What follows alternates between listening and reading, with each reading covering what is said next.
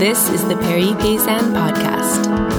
Today I'll be sharing my interview with Saskia Aardenburg and Dorothée van At of Mozaic Cave Bières in the 8th arrondissement.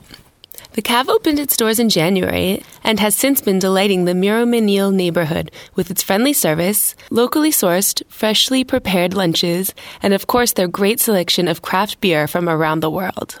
It was a real pleasure to meet up with Saskia again, who I had last seen while we tended the bar of the Brasserie de la Goutte d'Or together during the Fête des Vendanges in Montmartre. And it was an honor to talk with Dorothée, whose role in the creation and expansion of the craft beer scene in Paris has been absolutely vital. Dorothée was part of the creation of the Bière Cult bottle shop franchise in Paris and is also an active member of Bières et Papilles, the association that organizes Paris Beer Week every year. In addition to being the owner and lady boss of Mozaic, Dorothée also brews her own beer as a nomadic brewer under the name Allegoria. Both these ladies are great resources when it comes to craft beer, so let's hear what they have to say on the subject.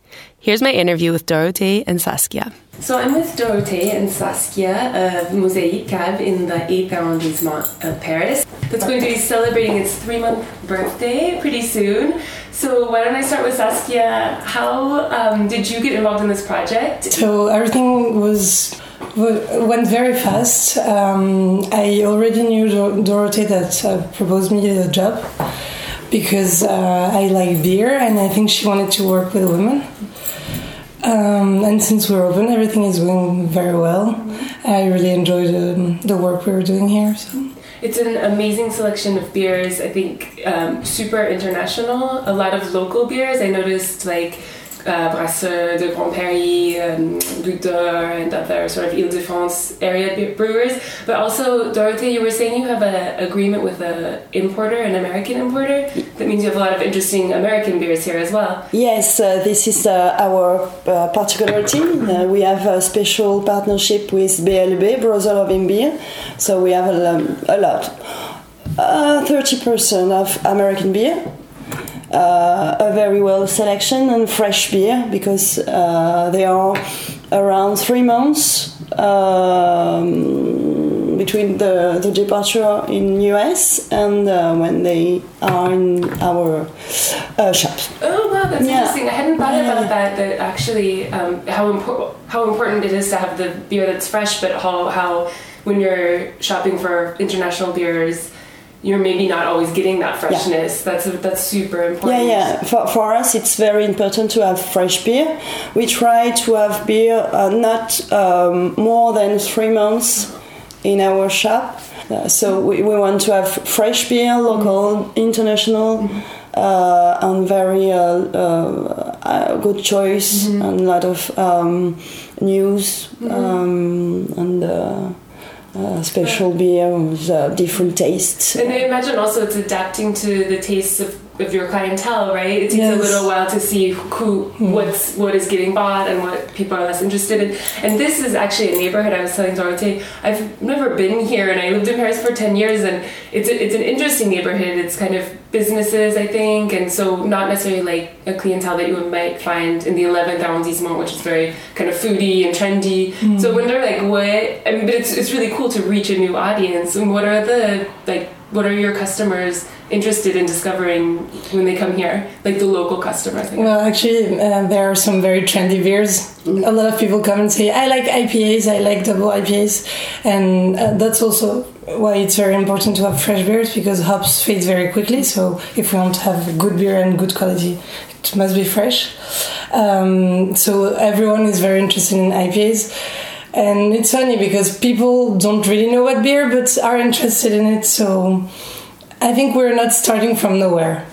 People are still interested in it. Definitely. I think people know that they should be interested in beer, that there's something to discover there. Yes. They just don't know. And it's trendy. Super trendy, yeah. But it's nice because I think, I was saying, this is kind of like giving a little bit of a young kind of spirit, a new address in an area that's maybe kind of like bistro a little bit. Yes. That's cool. And that people have almost empty. There's no bar in this area, not a lot of restaurants.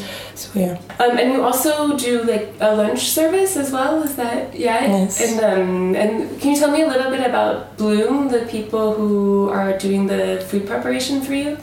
I think there are two girls, and this used to be one of their restaurants. So they have a main kitchen, and they prepare the food there, and then they deliver to, I think it was 3 places, and now we bought this, and we kept the food because they already had a clientele for that. And we wanted to have it, and also we like it because it's local, fresh, and organic food. So it goes in the same spirit of what we're doing with beers. That we want to have like a good product to propose to people. Another thing I wanted to talk about with you is, so you guys are a women-run business, and we were talking about women in beer earlier. And I'd love if Dorothée, if you could tell us a little bit about your experience working with the Pink Boots Association. Yeah. I think you brewed with them on March 8th, right, for the International Women's Day. Mm. So could you say a little bit about that association and what their goals are? Yes, we want to begin a chapter in France of Pink Boots Society. It's an American non-profit association. It try to help women in beer to have formation, help find a job, or to discuss about problems or difference between man and woman. And it's very interesting, and it's a very international association because they are in America, normal. But in England, I know today they are in Japan. Yeah, in Spain, and now in France. And you were saying you were really impressed by how many women in the beer industry, in the craft beer industry, there are in France. Like maybe it was a little bit surprising to see how many women. Yeah, because I meet 10 different brewers. I don't know before, so it's very new for me, and it's very interesting because we don't know in France how many we are. Okay, it's not quantified. It's difficult to know how many women work in the beer industry. So Pink Boots Society, it's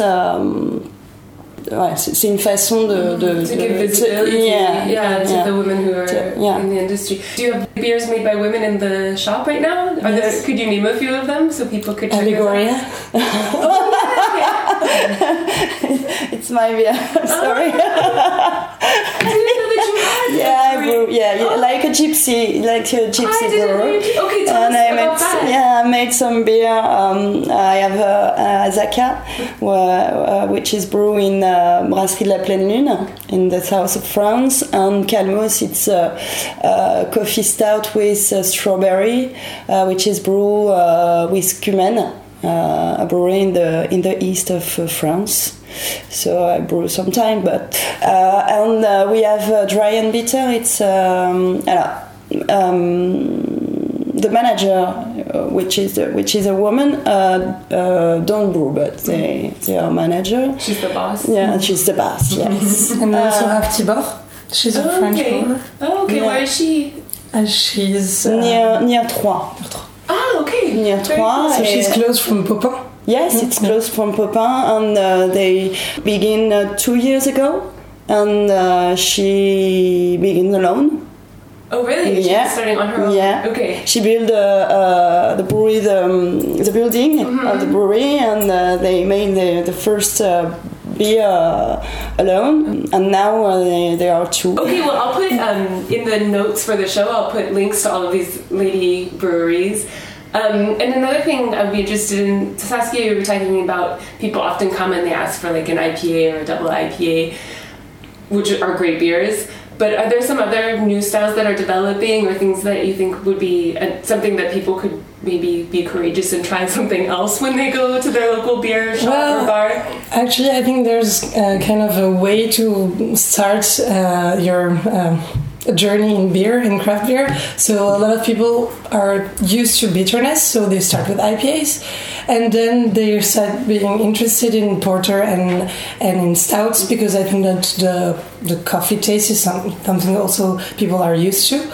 And I think that the last one would be the sour beers, because it's something we're not so used to, and at first it can be weird to try it, and a lot of friends say, "Oh, that doesn't taste like a beer," and it's almost more like a wine. I think a lot of winemakers like really natural wine sometimes.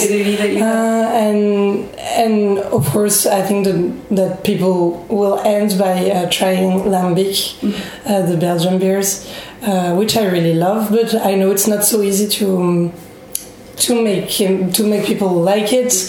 You have to go slowly. Yeah, it's an acquired taste to be built up to. Yeah, they are very special beer. Yeah, a lot of I don't know what style especially, but maybe a lot of pale ales or Berliner Weiss. Yeah, Berliner Weiss with different fruit, milk IPA, some special with blueberry or. You just had a raspberry porter as well. Yes, it was a raspberry porter. Yeah. Well, there's so much to discover here, and there's also going to be a really great occasion to discover local beer and the world of beer coming up in June for Paris Beer Week. So I know this is, I mean, it's probably still in organizational stages now, but I know that you're involved in Papi, the association that is behind organizing Paris Beer Week. Can you give us like a little insight into some of the events and what to expect from this year's event? I think this year there are 200 different events from 8 to 16 June. Okay, and there are 200 events in Paris and around Paris, and there are different events like tap takeover, some beer pairing with food or with cheese. I know La Petite Mousse want to do beer with ice cream. Like a beer float, like with ice cream? Yeah, beer float. Yeah. Okay. It's that. And some brewery brew special beer for the event. And we have Le Grand Finale, 15 and 16. Oh, so it's going to be 2 days? Yeah, 2 days, Okay. Usually there's one day for the whole public and another day that's more for the people of the craft beer business. Yeah. Okay, I see. Okay, that's a good idea to set it up. And how many brewers will be there doing tastings at their beer? I think this year it's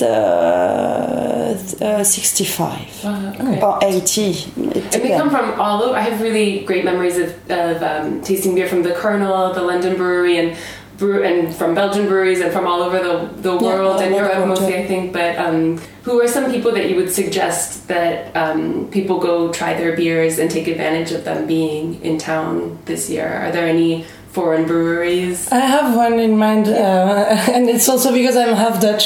The Moorslotto, it's a Dutch brewery. They're very young and it's very nice. They're very specialized in stout and imperial stout, and they will be here. And it's pretty rare to have some beers of them in Paris. I know that the Binous had a keg, and we had a keg, and we have some beers because I went there to have them. And what are some of the breweries that are going to be involved in the Paris Beer Week events that have beers here? So if people want to start trying the beers already and learn about the breweries, what are some that we can buy here today? Yeah, O'Clock Brewery is official partner. Are they in the Ile-de-France region? They're in the Paris area? They're near Versailles. Okay, just near Grand Paris. Brasserie de Lettres. Yes, Brasserie de Lettres. I think Popin is at the Grand Finale, so I think they do an event in the week. A lot of brewery. Okay, cool. Yeah. Okay. We'll have also Dieu du Ciel. Yes, maybe we do an event with Dieu du Ciel. Okay, great. This is a friend of me, and all the year I do the same events because it's like a tradition. Yeah, that's nice. People can count on it. So you'll be holding some events in the Cave during Paris Beer Week. Yeah. Do you have some ideas of what, or maybe some top takeovers?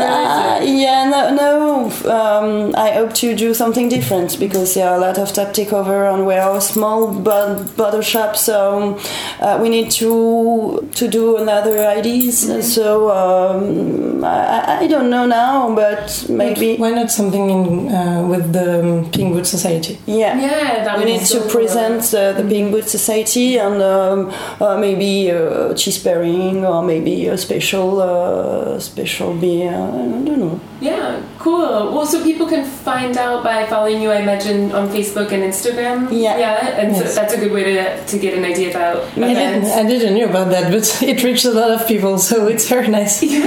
Sometimes we post on Instagram something, and in the 2 hours, people will come and buy the new beers we just enter. So it works very well. Well, I think it's so cool. I was just looking at what you have on tap. Like, you've got some great beers on tap right now, and I imagine you're changing those out a lot. So it's a good way to kind of keep. Of course, we only have 4 taps. Okay. So we really want all the time to have something that we like and not just putting like regular beers. So we really appreciate to change a lot of the kegs, and we also have very different styles. We always have like one IPA, one sour beer, one porter or stout. So now I noticed you have a Cantillon on tap. Yes. That's amazing. I've never seen that before. So that's very cool. It's because she knows everyone. Well, Dorothée, I don't know how you do everything you do, because I feel like you've lived 3 different lives in one life. You've done so much for the world of beer, and I read a little bit about you in the new edition of the book. Thank you. So I encourage people to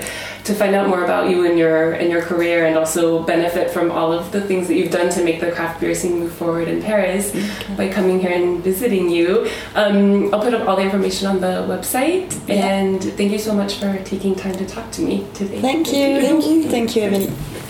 Thanks so much to Dorothée and Saskia for taking the time to talk with me. Find out more about Mozaic Cava Bières and the breweries they carry by checking out the show notes for this episode. I've also included links to the Pink Boot Society and this year's Paris Beer Week website for more information on that event, which will take place on June 8th to 16th. I'm excited to announce that the new fully updated edition of my book is now available for pre-order on Amazon. Part of the new content in the book is a section on women in the Paris food and beverage scene, including Dorothée and many other badass ladies. The publication date is June 25th, and I'll keep you updated as that date gets closer about events and highlights related to the new version of my Paris Market Cookbook. In the meantime, I'd be thrilled if you pre-ordered your copy now. If you're low on cash, I hope you'll consider supporting Paysanne by leaving a review of the podcast on iTunes or simply spreading the word. Thanks again to Dorothée and Saskia for taking the time to chat with me. And thanks to World Radio Paris for production assistance and for hosting the podcast. Check out worldradioparis.fr for more great Francophile radio shows. Thanks as always to Ben Naro, who wrote and performed our theme music, and who also helped me make a pretty great Caesar salad this weekend. Most of all, thank you for listening, and tune in next time for more of the Paysanne podcast.